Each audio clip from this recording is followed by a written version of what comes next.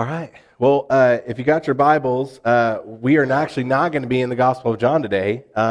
So as we start the month of February, I normally like to take a break from the Gospel of John every couple of chapters or so. I know January and December were kind of strange because we had Christmas and we had Houston come in and speak, and so we've had some different things, but we're kind of at a point where we take a short break before getting back into the Gospel of John.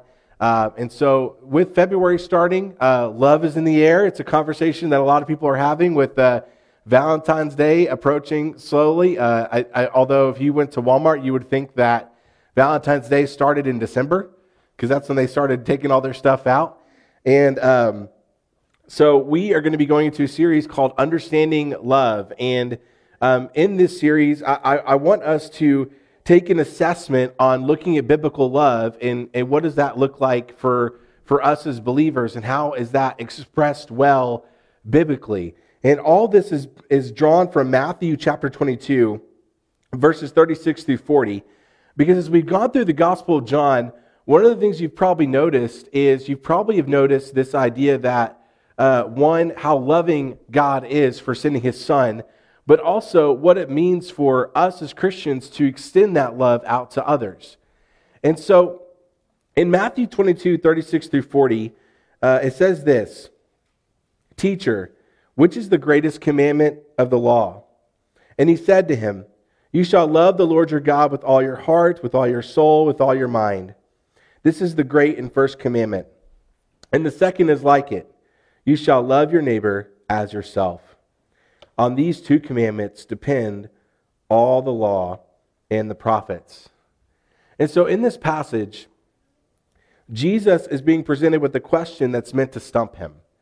This was not a question of authenticity or one that was a genuine ask. It was asked by someone who knew the law to try to get Jesus to say something that could discredit him or get him in trouble. But what does Jesus do? Jesus gives him an answer that is completely what he was not expecting. It didn't work with him. He tells him that everything in the law, everything that they are commanded to do by God, falls under two categories: loving God and loving others. That is at the baseline of what we should be doing as Christians. When we are looking at God's word and looking to see how we are to live, how we are to interact with God, how we are to interact with others, everything that we are called to do falls under two categories: loving God and loving others. And you may think those things are mutually exclusive, but in reality, they're not. Because, for example, to love people well is a reflection of the love that you have for God in your heart. To love God well means that you're going to love people well. 1 John chapter 4 is going to teach us some of that this morning. And so what I wanted to do was I wanted to look at this passage as a baseline for what we're going to be studying for the next few weeks. Because I want us to take a look at what does it truly mean for us to love God, and what does it truly mean for us to love others? Because that looks different in our circumstances, right? Some of us are married, some of us are unmarried. Some of us are widows or widowers.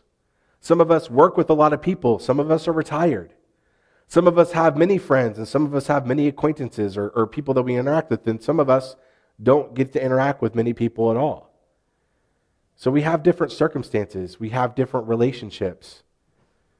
And some of us have been walking with God longer than others, and maybe for some, a walk has just started or the walk hasn't begun. But wherever you're at, with whatever relationships, whatever circumstances you're in, whatever time in the walk with the Lord that you're in, we all need to learn what it means for us to love God well and to love others well. And that starts with learning about the foundation of love. Where does this all come from? And that is what we're going to be looking at this morning. So if you got your Bibles, turn to 1 John chapter 4, verses 7 through 21.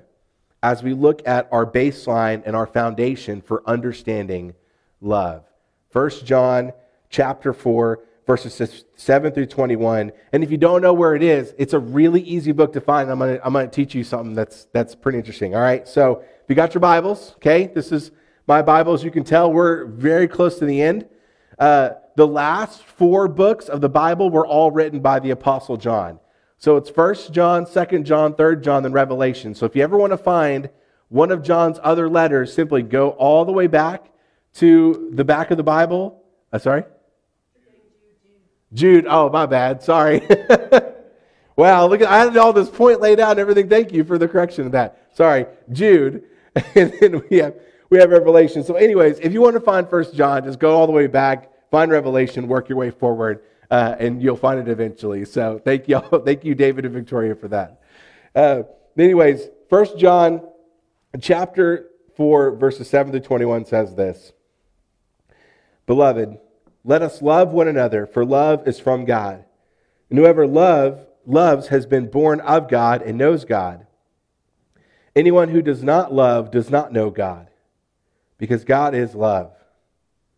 In this, the love of God was made manifest among us, that God sent his only Son into the world, so that we might live through him. In this is love. Not that we have loved God, but that he loved us and sent his Son to be a propitiation for our sins. Beloved, if God so loved us, we also ought to love one another. No one has ever seen God. If we love one another, God abides in us, and his love is perfected in us. By this we know that we abide in him and he in us, because he has given us his Spirit. And we have seen and testified that the Father has sent his Son to be the Savior of the world. Whoever confesses that Jesus is the Son of God, God abides in him, and he in God. So we have come to know and to believe that the love that God has for us, God is love, and whoever abides in his love abides in God, and God abides in him. By this is love perfected with us, so that we may have confidence for the day of judgment. Because as he is, so also we are in this world. There is no fear in love, but perfect love casts out fear. For fear has to do with punishment, and whoever fears has not been perfected in love. We love because he first loved us. If anyone says, I love God, and hates his brother, he is a liar. For he who does not love his brother, whom he has not seen, cannot love God, whom he has not seen. And this commandment we have from him, whoever loves God must also love his brother. Will you pray with me this morning? God, we are grateful for this morning. God, we pray that you would help us to love well. God, to love you well, to love others well, and to understand, Father, what you meant through your Son when he said that the greatest commandment is to love God and love others. God, help us to understand what that means for us as believers. God, help us to see how to implement that in our lives, in our walks with you. God, help us to understand what it means to truly love. God, not a love that this world pushes on us that is filled with an earning of love, or God, that's filled with love that can be shallow, or God, that can be dependent on action. But God, help our love to be authentic. Help our love to be founded in you. God, help our love to not be something that requires something in return, but God, that is given freely. God, I pray that you would be with me this morning as I preach. God, I pray that you'd be with this word, that it would pierce our hearts, and God, transform us from the inside out. So God, we thank you for today. We thank you for all that you do. It's your Son's holy and precious name I pray. Amen. So in looking at this passage, one of the things that I'm reminded of, and I shared this with our church on Wednesday night whenever we were looking at 1 Corinthians and looking at love, is that the love that is described in the Bible is much different than the love that our world pushes towards one another. You know, I think a lot of the love that we experience in our world can be good to an extent, but I think the reality is a lot of it is very circumstantial, or a lot of it is based on earning love, right? It's a lot of love that we are given in our lives apart from God seems like it's almost an earned love. And the thing about God's love is that it's a love that is unearned. God's love is patient and kind, and I'm not going to go through that whole passage in 1 Corinthians, but the reality is God's love is so unique and so massive and so amazing that whenever I say today, as this text describes, that you can't understand love without knowing God, that may seem a little strange because as human beings, we're capable of feeling love, right? You and I, even before we became Christians, understood to an extent the concept of love, right? We would tell our moms or dads that we loved them. We would tell other people that we loved them. But the love that God has and the love that we are to express to others as Christians goes far beyond just our emotional feeling of love. And my hope for this morning is as we look at this text, as we look to understand love, that you understand how this love is greater than any love that you and I can produce on our own. And I hope that you see that in 1 John, and I hope that you see the ultimate example of God's true, unwavering, wonderful love for you and I.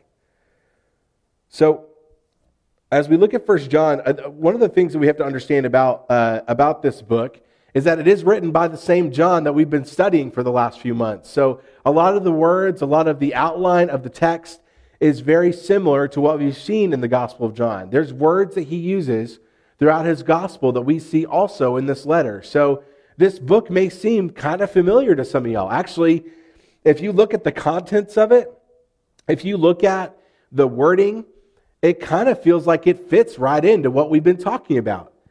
The only difference is he is talking to a specific group of people with this letter rather than just generally what the Gospel of John has been giving us. I mean, really, you could probably put this section right after what we just read in John chapter 6, and it fits right in. I love the way that John writes. This is why for a lot of seminaries, whenever they go through their Greek class for students to learn and understand Greek, they start with one of John's letters because they're easy to interpret and they're consistent throughout all of them. And so John is writing this book, or not this book, this letter, and this book can be summarized by this statement. Christians are to be in fellowship with one another through the love of God, and they are to be united by faith. So John wrote this letter because the people he were writing to were facing a lot of false teachers. They were facing a lot of division amongst their own body. They were really struggling with infighting with one another and with those who were proclaiming Christ. And so John writes this letter to give them this idea of, hey, this is what love truly is, and this is what it means to be united in faith and by the gospel. And so this portion of 1 John is one of the more popular in this book, and this section focuses on God's love and what it means for us in both our faith and our practice. And so understanding that context as we walk through this helps us to understand what it is that John is trying to teach us here in this passage. So let's look at this. So the first few verses, I'm calling the foundation of love. So this can be broken down into 4 different segments. This first segment, verses 7 through 10, is the foundation of love, and that is God. And so John begins this statement by giving us an idea of what all of this is about. Again, John is great at giving us summary statements. So he starts at the very beginning, giving us this statement that's going to encompass everything else that he's about to teach us. And first and foremost, that love is from God. Love is from God. And whoever loves has been born of God and knows God, meaning that if God is love, then those who know the Lord, those who believe in Him, those who trust in Him, know what love is. And that if someone who is not born of God, someone who is not a Christian, can't fully fathom and understand love. What do I mean by that? Well, we are made in God's image, meaning that we are made like God, but we are not God.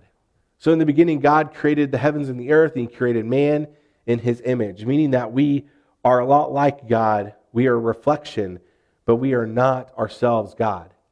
But then sin came in, and sin distorted that image. Think of a mirror that you've seen that is imperfect, that is distorted and altered, or maybe even a little cracked. It still shows a reflection, but that reflection contains brokenness. And so, for example, God gave us emotions. God gave us the emotion of love. He gave us the ability to to fear. He gave us these different emotions that maybe other creatures don't experience or don't fully fathom or comprehend. However, our emotions are imperfect. I think about fear, for example, right? Fear is actually, some people say that's a behavior or emotion that is really wrong and should be out of everybody. But honestly, there is such a good thing as healthy fear. Fear is what keeps a lot of human beings alive. It's what helps us to know, oh, that's bad, I shouldn't touch that. Or, oh, maybe I shouldn't walk this close to the edge of a cliff. Right? There's a right fear that God has built in us to keep us safe and to keep our bodies safe. However, fear can become sinful because we begin to fear the wrong things. We go from having a healthy fear of our environment to things to keep our bodies safe, to then going to fearing people, to fear what other people think of us, to fear what our own image looks like, what our own pride looks like. Fear can become distorted and can become sinful and can cause us to sin. And the same bodes true for love. By God's grace, He has given us the ability to love one another. Right? If I look at two non-believers who have been married for a long time and they say they love each other, part of me feels like, well, they do. There is a common grace to that, to love. But their love is imperfect because it doesn't come from the one who makes love perfect in us. And so John makes this statement that love comes from God. And God shows love not only in the way that we can comprehend, but so much more. So how does God love us? Well, God loves us in His sovereignty, in the way that He creates all things and controls all things. God shows us His love in that way that He has everything in our lives within His hand.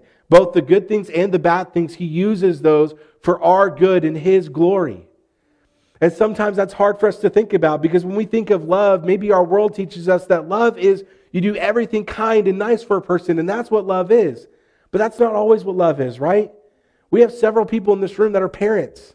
I'm a parent. My wife's a parent. We have children. And if our kids are doing something they shouldn't be doing, we discipline them.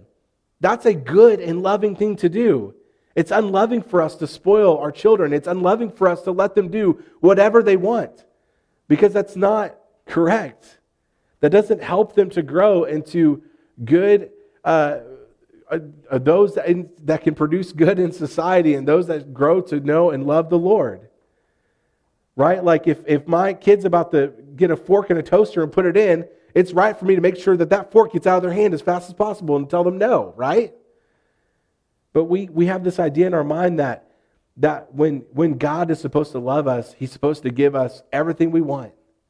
He's supposed to give us the riches. He's supposed to give us an easy life. He's supposed to give us everything that our hearts desire. But we have to remember that our desires are sinful. They're not always in the right place. Yes, we have good desires in our lives, but we also have desires that aren't so good. And God, in His mercy and His love for us, He allows us to walk through difficult things to teach us and to draw us closer to Him. God, as our good and heavenly Father, also may discipline us too, to allow us to experience the full consequence of our sin. We look at the Old Testament, for example, and there's some people that just say, oh, well, God is so unloving because in the Old Testament, He's just all fire and brimstone and God's wrath. But God is the same God in the Old Testament that He is in the New Testament. He's the same God. And He does all things out of love for you and for me. And so God loves us in His sovereignty in the way that He's in control of all things and over all things. The next is God loved us first. Before the foundation of the world, God loved you and me. Before we were knitted together in our mother's wombs, He loved us. As much as I love my kids, as much as I love my wife, I know that God loves them more. He is more capable of love than I ever could be. God loves us by blessing us with this thing called common grace. What this is, we look at non-believers in the world and they experience what's called common grace, meaning it's a grace that God bestows on all people, both believers and non-believers. Right? The fact that we get to breathe, the fact that we can have community with one another, the fact that we are given things to help us make food and shelter, these are common graces that God gives us to experience certain blessings in our lives and in our world. And for us to not face immediate punishment for our sins. Like I think about, for example, we're reading through this reading plan called the Bible Recap, and we are in Exodus right now. And in Exodus, one of the things I never really thought about with Exodus or with Joseph's story was the fact that God, in his love for even just the Egyptians, he kept them safe during the famine. Right? The Egyptians were enemies to God. They hated God. They worshiped other gods. But God, in his mercy and his love for even them, used Joseph to warn them of a famine so that that nation would be saved. This is a nation that would end up enslaving his people for 400 years, but yet God still extended mercy and grace onto them. Now, it's kind of hard to understand the full extent of common grace. And common grace is not a saving one, but it is one that God gives all of us through his love for us. And then lastly, God loved us by sending us his Son. He loved us by sending us his Son. And we flesh that out a little bit further on in this text, but even God in the act of sending Jesus is the greatest example of love we can have in Scripture. There's nothing that can trump that. God's love goes far and beyond any earthly love that we may experience here. And so when we understand that God is love, he shows perfect love, a love that is genuine and true. And so in order for us to truly understand and express genuine love, we must know God. We can't truly understand and know this love, what it means to experience this love, what it means to show this love to others without having the Spirit residing in us. We've been built to experience and express love, but this love goes far beyond anything that we could do. It's a love that can only be known by those who love the Lord and are equipped with the Spirit. And so then we look at the end of this passage. He gives us this example of Jesus as the ultimate example of love. Jesus, his life and his death and his resurrection were all an example of love. God in his love for us sent his Son, Jesus, to die for us. And Jesus didn't just show up, immediately die, get resurrected, and leave. Jesus lived a perfect life. He suffered and endured things in this world that he didn't have to. He was not born of riches and glory, but he was born into poverty. Jesus experienced tiredness. Jesus experienced pain. Jesus experienced what it felt like to get rejected and to be betrayed by those you love. Jesus walked through all those things. And then he was sent on the cross to die a death that he didn't deserve. There were other criminals that died on the cross next to him. They committed crimes that in that time warranted their deaths. Jesus sat in the middle of them and didn't deserve anything that he received. But he willingly went to the cross because he loves us so much. That through believing and trusting in him, because of his death on the cross, we have salvation and we can experience a new life in him. And it's one that none of us earned. It's like you giving up the thing that you love the most for someone who hates you the most and expecting nothing else in return. Amplify that by a million, and that's what you have with the cross. He's the ultimate example of love. And that's why when we talk about love, pointing to Jesus is the ultimate example of that. Even when we talk about relationships with other people, when we talk about loving other people, we talk about Jesus' humility. When we talk about marriage, right, in Ephesians chapter 5, we talk about Jesus' relationship with Christ in the church. Because Jesus is the ultimate example of God's love and an example that we should seek to imitate in our own lives.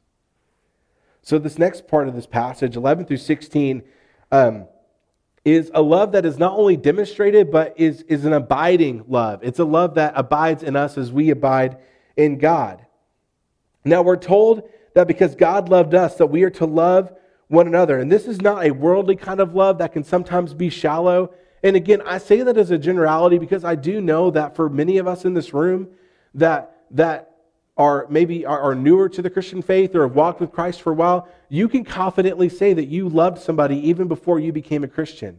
But the reality is becoming a Christian, becoming a follower of Christ changes that love. It changes the way you see it. It changes the way you experience it. It changes the way you understand it because of God's love in you.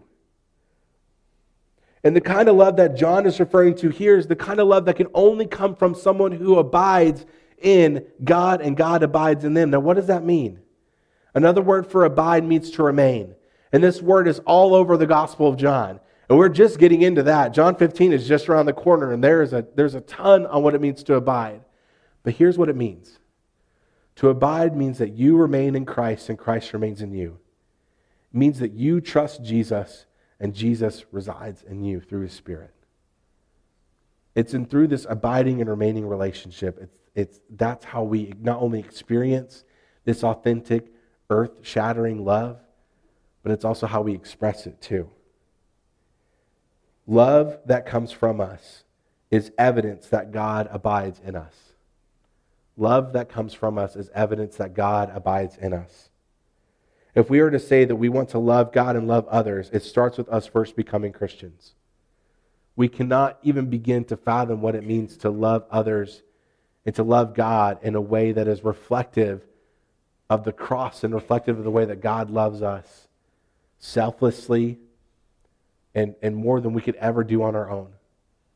It first starts with us being Christians, putting our faith and trust in Christ.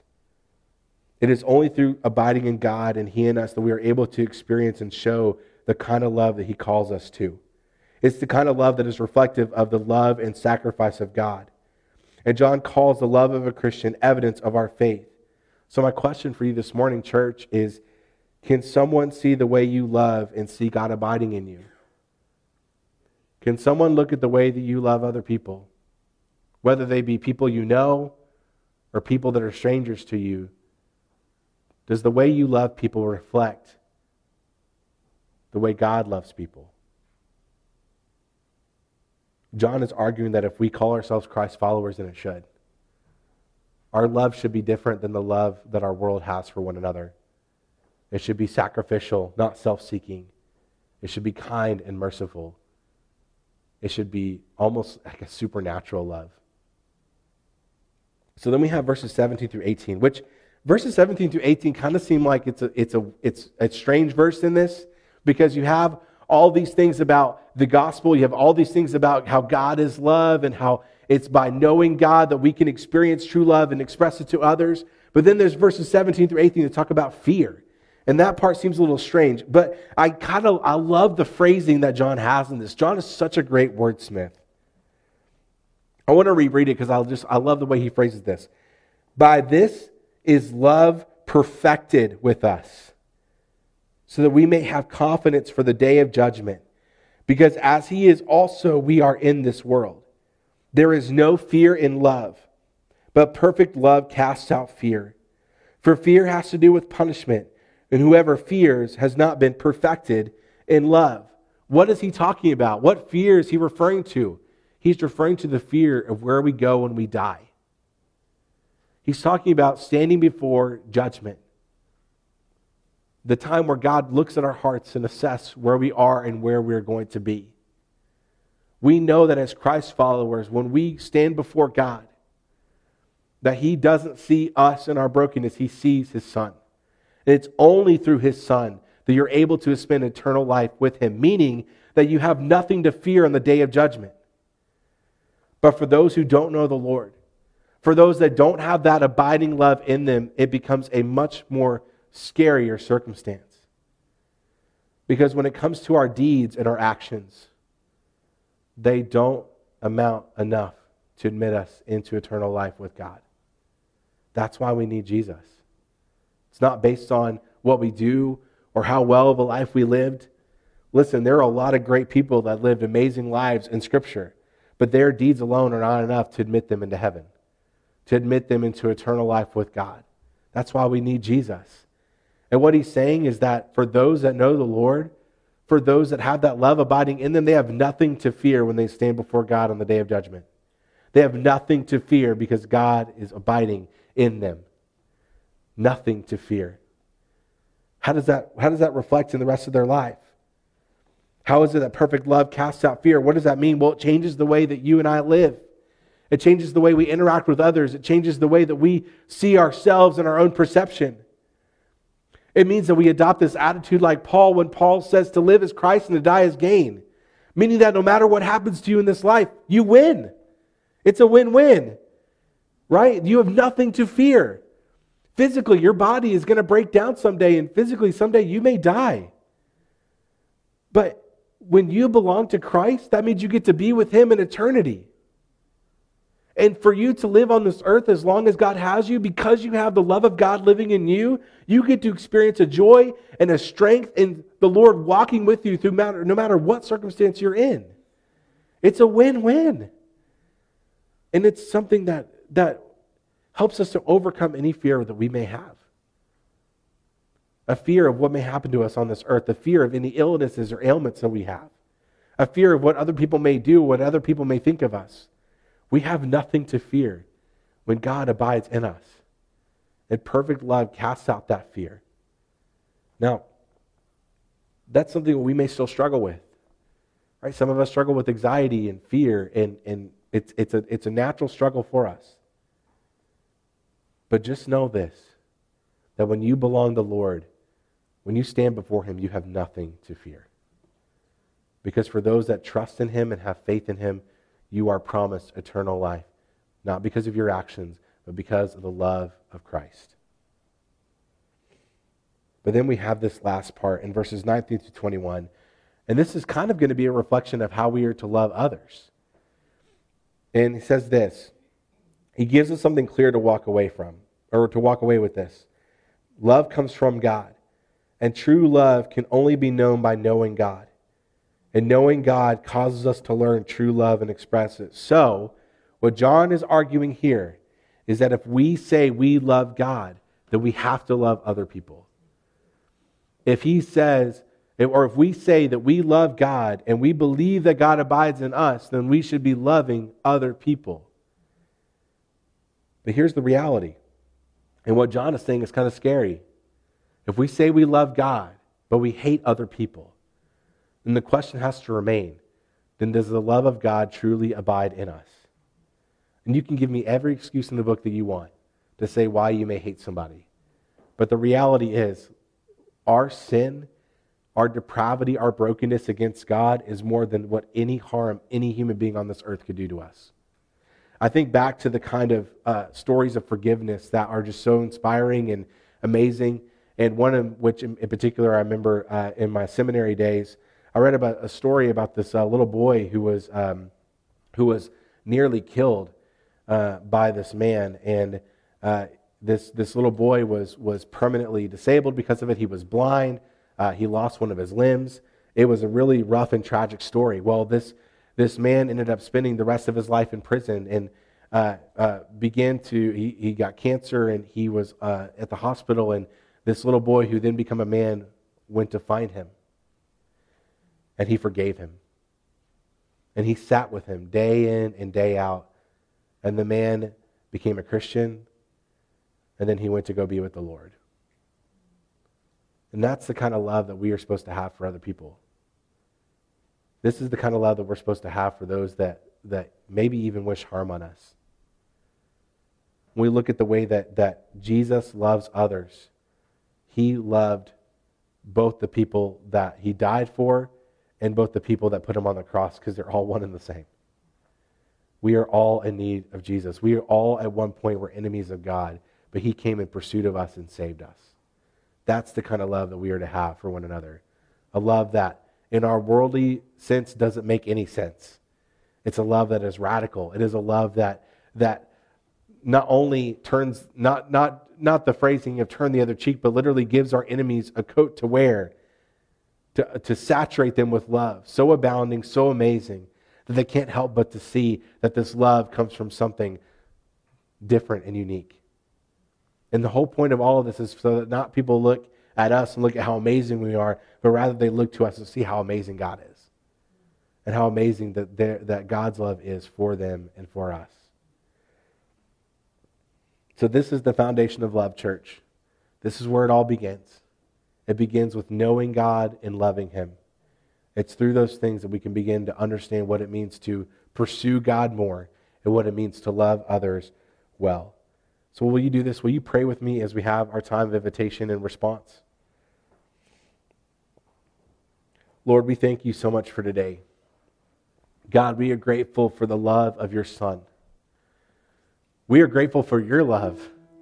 God, that you would send Jesus to live among us in the flesh, to suffer, to be beaten, to be broken, God, to be rejected, Father, to be placed on the cross for those that he came to die for. God, I pray that you would help us to love in a way that reflects that. God, that our love would be sacrificial and not self-seeking. God, that our love would be reflected of you, God, full of humility. And God, a love that is kind, a love that is beyond what we can do on our own. God, I pray that you would help us in our own hearts to learn what it means to love you in that way to those around you. And God, I pray as we walk through this series, as we seek to understand love, God, that we would look at ways we can implement that love in our own lives. God, I pray that you would forgive us when we fail you in that. And God, we are grateful for your love for us. God, I pray over this time of invitation, God, for anyone that, Father, may be wrestling with this truth or wrestling what it means to love others and to love you well.